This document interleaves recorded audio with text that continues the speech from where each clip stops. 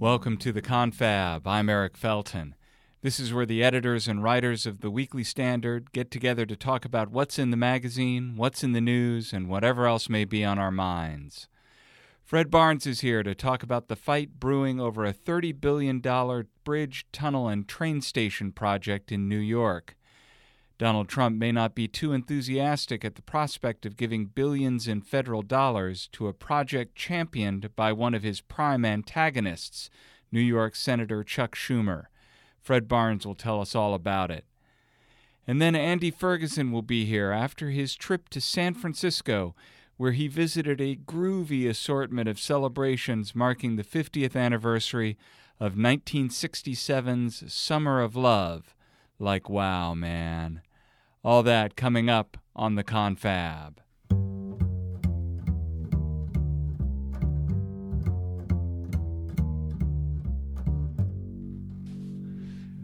We get the Confab started by welcoming executive editor of the Weekly Standard, Fred Barnes, to the Confab studio. Fred, how's it going? It's going well, and I hope it's going to be going better. All right. Well, what could be better than to be here at the Confab talking about the Gateway Project? That's your article in the Weekly Standard this week. What is the Gateway Project? Well, it's probably not of great interest to people all over the country, but if you live in New Jersey and New York, who would be paying for it. They'll be paying for it, yeah. The Gateway Project is to build a new tunnel under the Hudson River, make it easier for these wealthy commuters to go back and forth between Manhattan and northern New Jersey, to refurbish and renovate Penn Station, which is kind of a dump in Manhattan. And it's 9 projects, but the big ones are the tunnel and the station. You know, I think it would be well worth the federal dollar if they could actually rebuild Penn Station the way it was back in the 50s. Mm-hmm. But I don't think they've put aside enough money for that. No, I don't think they did. It is so striking when you go to Grand Central Station, which is still extraordinarily beautiful and spacious, and then you go to Penn Station, and it's very not spacious and dumpy. Yeah, it's like going in somebody's moldy basement. So this project, there's a board. People are acting as though the project is a done deal. There was all of this money that came promised from the Obama administration, but as you report, nobody ever bothered to put it in writing.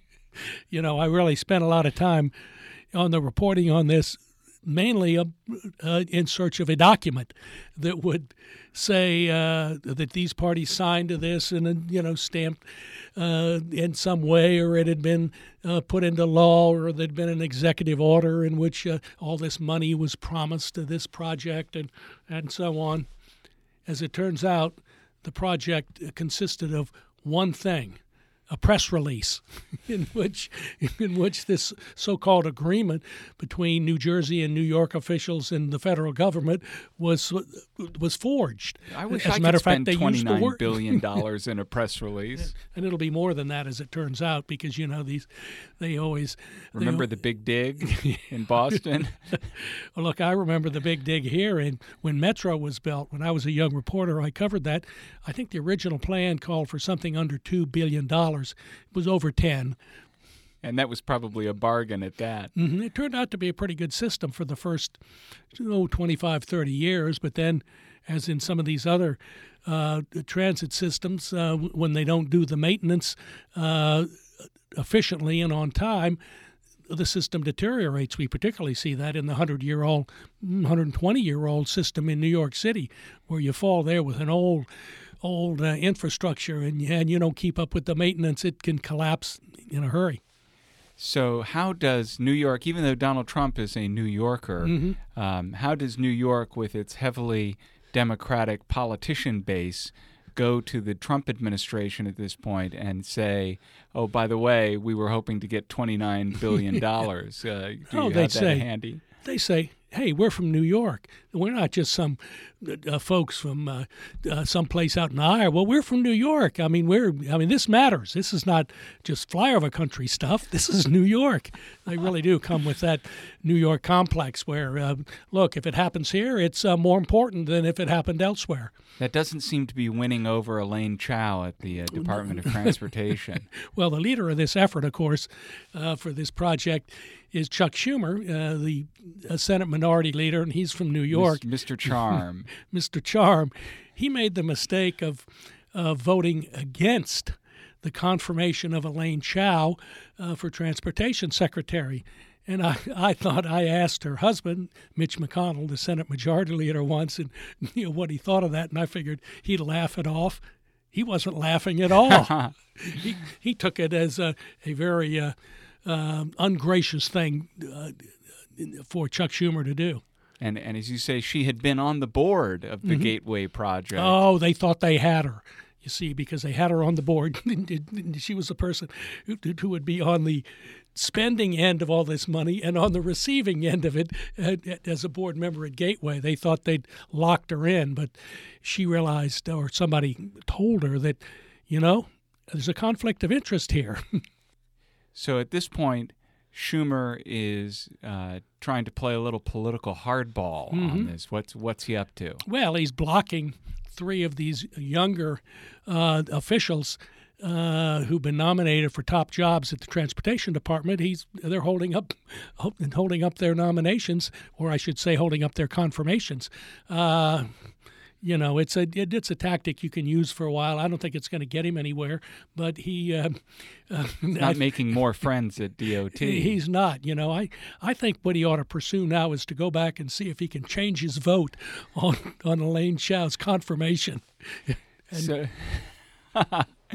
So how do you get the commitment of $29 billion from the federal government before you've even done the engineering surveys or have a financial plan? Well, the answer is you don't. But, somehow Chuck Schumer and the New York crowd, and with help from their friends in New Jersey, thought that, hey, this is important. This isn't just, something that might involve Kansas City. This is what's really important. And that really didn't persuade the folks in Washington so far. Now, they'll get some money. They do need a tunnel, eventually another tunnel under the Hudson River. They need it for the cars, and they need it for trains and so on. And they really do need to do something about Penn Station. Oh, Penn Station. Oh. It's so nice. I've often thought it would be so much nicer to live in Connecticut, and I could take the train to work, and I'd get out every day in Grand Central Station. And instead, whenever I go to New York, I wind up in Penn Station.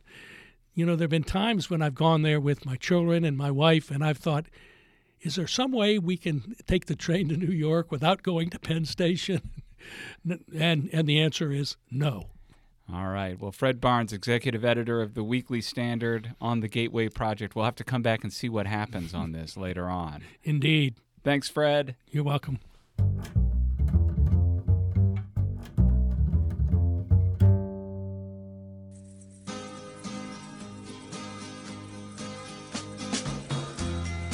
If you're going to San Francisco,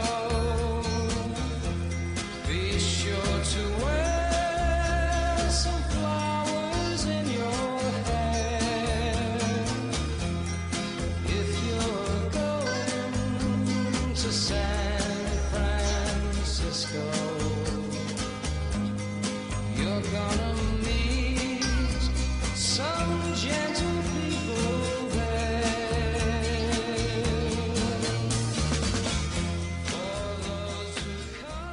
And now the Confab welcomes Andy Ferguson, senior editor of the Weekly Standard, and just back from San Francisco. And boy, are my arms tired.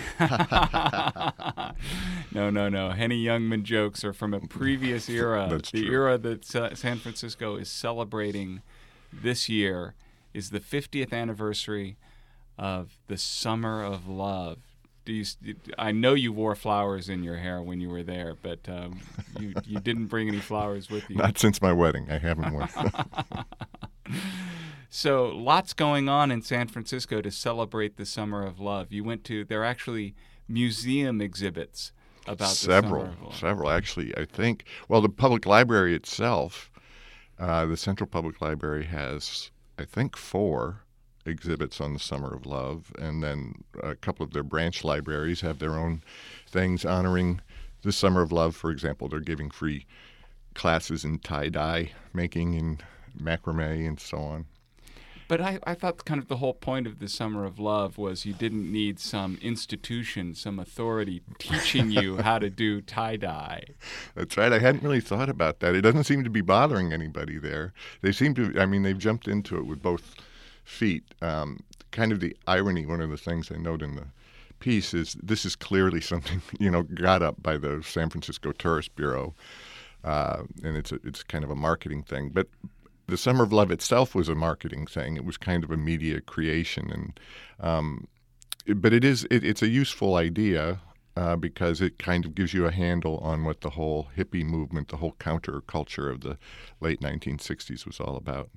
What was it all about? Where did it come from? It seems that hippies just kind of appeared all of a sudden. Yeah, right. But it had been brewing. Yeah, there's a lot of writing about this. Unfortunately, I had to read a lot of it. But a lot of people traced the hippie movement back to the beatniks, who were also very prominent in San Francisco. Allen Ginsberg and Gary Snyder and Jack Kerouac was out there for quite a while.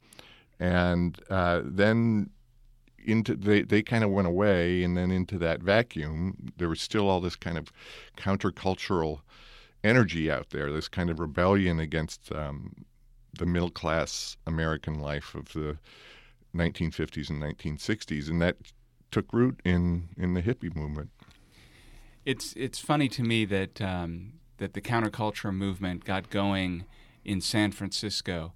It's really kind of like the one place where the counterculture could really survive, or rather just for climatic reasons, which is if you're in Buffalo, New York, and you're trying to just hang out and sleep where you lie down, you're not going to make it very long. Well, you'll have about 6 weeks where you can do that. But San Francisco, year round, you can kind of live on the street if you want to. Yeah, that's true. And there's something else about San Francisco, which is a city that I revere in many ways. It's always been a city of transients and itinerants. Was a great world port, connected to Asia, and even from the other side of the United States, people would come around the continent. And so it's always been bringing in new things and new people, and there's always kind of a slightly seedy edge to it, kind of air of a little bit of criminality to it, but also a great openness to new things. And so San Francisco was the perfect place for it to happen. A lot of times there are these movements that people look back at 50 years later and say this big thing happened, but other than revolutions, often the things that happen, people don't realize that they're happening at the time they're happening. Mm-hmm. But the Summer of Love, very much there was a notion that something was going on in San Francisco. People were coming from far and wide. How did the Summer of Love get going? Well, partly it was a function of something new in American life, or new, over that 10 or 15-year period, which was mass media, which meant that everybody in America, everywhere, could find out about the very same thing at the very same instant.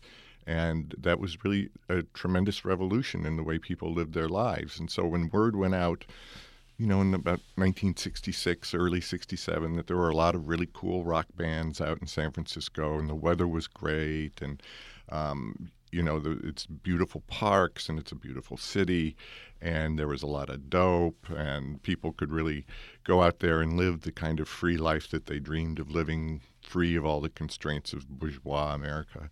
The word went out real fast, and by the spring and late spring of '67, a lot of people had moved to San Francisco, a lot of young people, a lot of runaways. And then when the schools actually let out in June across America, then the trickle of people became a flood.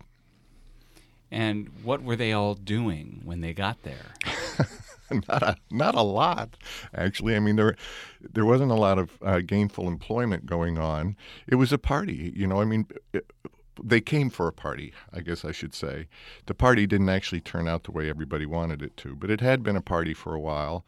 But by the time so many people had come out there, it was really a strain on social services, and things went south pretty fast. But before that, it had been the original hippies, who, by and large, I think it's understood, were children of the upper middle class or upper classes. They were people who were fairly resourceful themselves, and they went into this kind of new mode of being with, smoking pot all the time and having lots of sex and partying and taking great drugs and all this. Gentle people. Yeah, as the gentle song people goes. from everywhere, yeah. The people who kind of followed those people were from different backgrounds, didn't quite have the same resources to fall back on. And when that happened, I think the inevitable happened, which is that, as I say, it all went south very fast. Well, and you detail in your cover story for the Weekly Standard how if you've got a lot of people who don't actually have resources, who are sort of just living and being, that inevitably they have to start stealing stuff. Yeah. One of the big parts of the piece is to talk about the Diggers, who also feature very prominently in all the discussions of the Summer of Love this year in San Francisco. The Diggers were a sort of an itinerant group of crypto-anarchists, I guess you could say, who decided they wanted, in Haight-Ashbury district, where all this was taking place, they wanted to start a new economy, a free economy, they called it, in which everything would be free and there would be no need for money, because money was the great manipulator of people. And it's how the power structure kept itself in power. So if you got rid of money, then everybody would be free. And, of course, now we kind of look back on it and say, Jesus, did anybody really ever believe that? But they did. They did believe it, and they tried to make a go of it. But it turns out that to have a free economy, you need money. Even if you're getting rid of money, it takes money to get rid of money. And there was a lot of not only sex, but exploitation and sexploitation. Yeah. This is something that even now doesn't get talked about very much. One of the traditional arrangements that the Summer of Love did not attack was the traditional relationship between men and women. The middle class relationship that sort of obtained from cavemen to madmen, where, it's sort of me Tarzan, you Jane. And in all the communes and the group houses and stuff, women were expected to be doing the cooking and the cleaning and the shopping, and the men would go out and do what men do, preening in front of each other, I guess, and trying to get other women. But it relied very heavily on the exploitation of other people. Although one of the things that you seem to like in the article is also related to women having a somewhat traditional role, which is the clothes of the period. At least the museum pieces you find are really spectacular artifacts. Yeah. And they rely very heavily on the fact that all of these new, free, hip, and with it young women had gone to sewing class at junior high and high school, Right. home ec, or their Right. mother or grandmother had taught them how to sew. Yeah. It is funny. I mean, I hadn't really thought about it till I was out there and was talking to people, but it's one of the ironies of the great sexually liberated baby boom was the last generation in which girls were expected to know how to sew. And so as a result, some of the clothes were just spectacular. And the best of the exhibits, or the most entertaining of the exhibits in San Francisco, is at the Young Museum. It's an art museum there in Golden Gate Park. And it shows the clothes, and the clothes are just magnificent. I mean, they would take almost nothing and turn it into an object that was sort of exotic and beautiful and creative, imaginative. There was a lot of very good kind of creative energy released at that time. And even though people who were look back on it with a jaundiced eye, as I do, should acknowledge that there was a lot of beautiful things that came from that period. To me, one of the most beautiful things that comes out of that is just the poster art of the period, which is something old and new all at the same time. These, sort of letter forms taken from French fin de siècle style, combined with Victorian cowboy lettering, and all done with day-glow, psychedelic, magenta, and tangerine colors vibrating against one another. Right. It's designed to be looked at while you're stoned, but it can be appreciated by even those of us who aren't, who are no longer.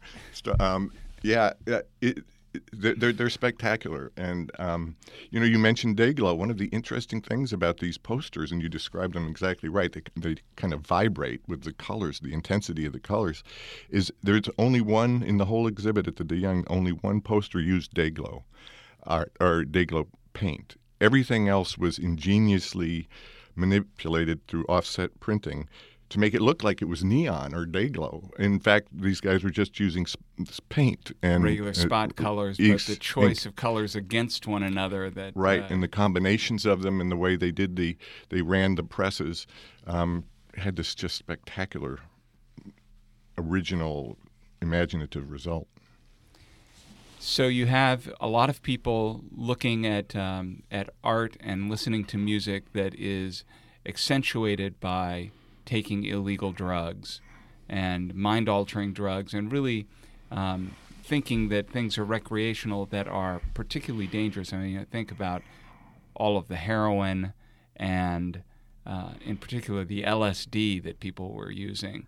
A drug that kind of unhinges the mind, which is a scary thing to be engaged in, but was thought to be not only good fun, but life enhancing. Right. Yeah. It was. It wasn't just a way to get high, and in fact, it is not just a way to get high. It's a very powerful, strange drug. But people were pretending that it was some kind of opening into a new form of consciousness or new spiritual realms and so on. There was a lot of gassy talk like that to sort of justify the party. Oddly enough, there's sort of a Puritan streak in the counterculture, which meant to be so liberated, but it was that they didn't want to think that all of the partying and getting high and the sitting around listening to music and all the sex and all that stuff was just self-indulgence. They had to find a kind of larger theoretical framework to explain why it was that they were, having sex 4 times a day and smoking a lot of weed and stuff like that. So that's where all this talk about new realms of consciousness. It's the same impulse that brought us the Shakers. Yes, right. The natural thing that happens when you have a lot of people taking a lot of drugs is you have a lot of people who are either ODing or otherwise incapacitated on the street. And you tell a fantastic story about how one of the fathers of the Summer of Love came to San Francisco to witness what he had had a hand in creating and was not pleased. Yeah, one of the iconic images from the Summer of Love in San Francisco in 1967 is of a stroll that George Harrison of the Beatles took with his wife through Haight-Ashbury and Golden Gate Park. And you find these pictures everywhere. Somebody handed him a guitar, so he was strumming a guitar and surrounded by flower children, as they were called. And the soundtrack for the Summer of Love, of course, being Sgt. Pepper's Lonely Hearts Club Band, which had just come out, just a few weeks earlier. And so this was sort of taken as, the Beatles anointing the Summer of Love, sort of a laying on of hands, like, isn't this great? This is exactly what.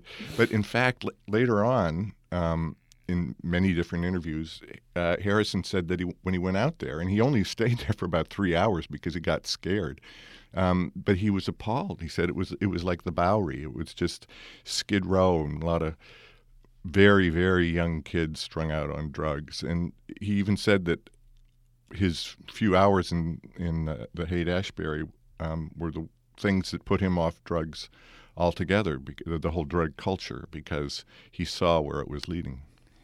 George Harrison, the smart Beatle. that gives a sense of where everything was headed with the Summer of Love. Not even that far into the summer. How did it come to an end?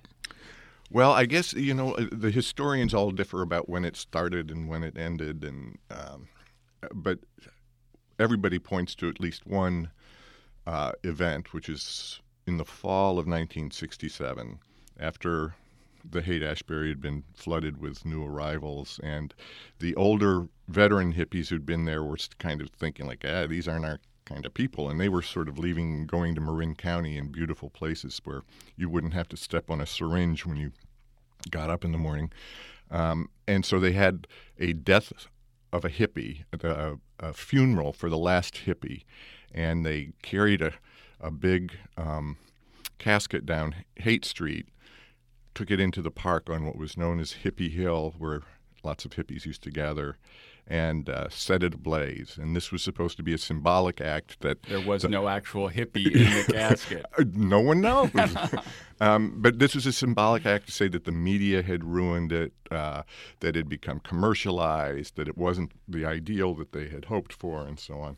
So that's kind of an official coda to the whole business of the Summer of Love. But the Summer of Love lives on. It has impacts for how we have lived ever since and how we live today. Yeah. Basically everything that's kind of nice today in American life, the surviving hippies like to take credit for. The quality of American food is much better than it was. The wonderful magical things that come out of Silicon Valley, they take credit for that. They take credit for new forms of work and all the sorts of liberating things and enjoyable things that have come about in American life. They want to take credit for. I think that's kind of specious, but let them do it if they want. What about the not so wonderful things? Well, they don't seem to want to deal with that, and this is one of the things that really got me kind of mad in studying all this was no one involved in the Summer of Love and nobody writing about it now wants to face up to what I think is the obvious fact, which is that there was something inherently screwy about the whole project, that when you try and question every traditional assumption that people live by, monogamy, honesty, all of the sorts of things that keep civilization civilized, when you question all those things, things fall apart. The center doesn't hold, and bad things come as a result of that. Instead, what the historians are saying is that, what really happened was the LSD got really bad, and so people had bad trips, and then they started taking heroin. It was quality control. And then they say, and this is honest to God, people are serious about this. They say, where did the heroin come from? And the general answer seems to be the CIA, and the CIA was using sort of conduits set up by the mafia to shove drugs into the Haight-Ashbury, where all these innocent, childlike creatures took it and then fell apart. Which is, it's just crazy, but it's part of the whole self-justification that goes on when people talk about the Summer of Love. But I guess if you're going to strive to return in some way to a state of nature, it depends whether your vision of the state of nature is Rousseauian or Hobbesian. Right, exactly, and I think we kind of know which it is. It becomes a time of great selfishness and self-indulgence and a lack of fellow feeling. Andy Ferguson, one of the gentle people, back from San Francisco, revisiting the Summer of Love. Thanks for telling us about it on the Confab. Thank you, Eric. All across the nation, such a strange vibration, people in motion. That's it for the Confab this week. Be sure to tune in to the Confab every week. Just go to iTunes or Google Play for a free subscription, or go to our website, weeklystandard.com. Thanks so much for listening. I'm Eric Felton. Catch you next time.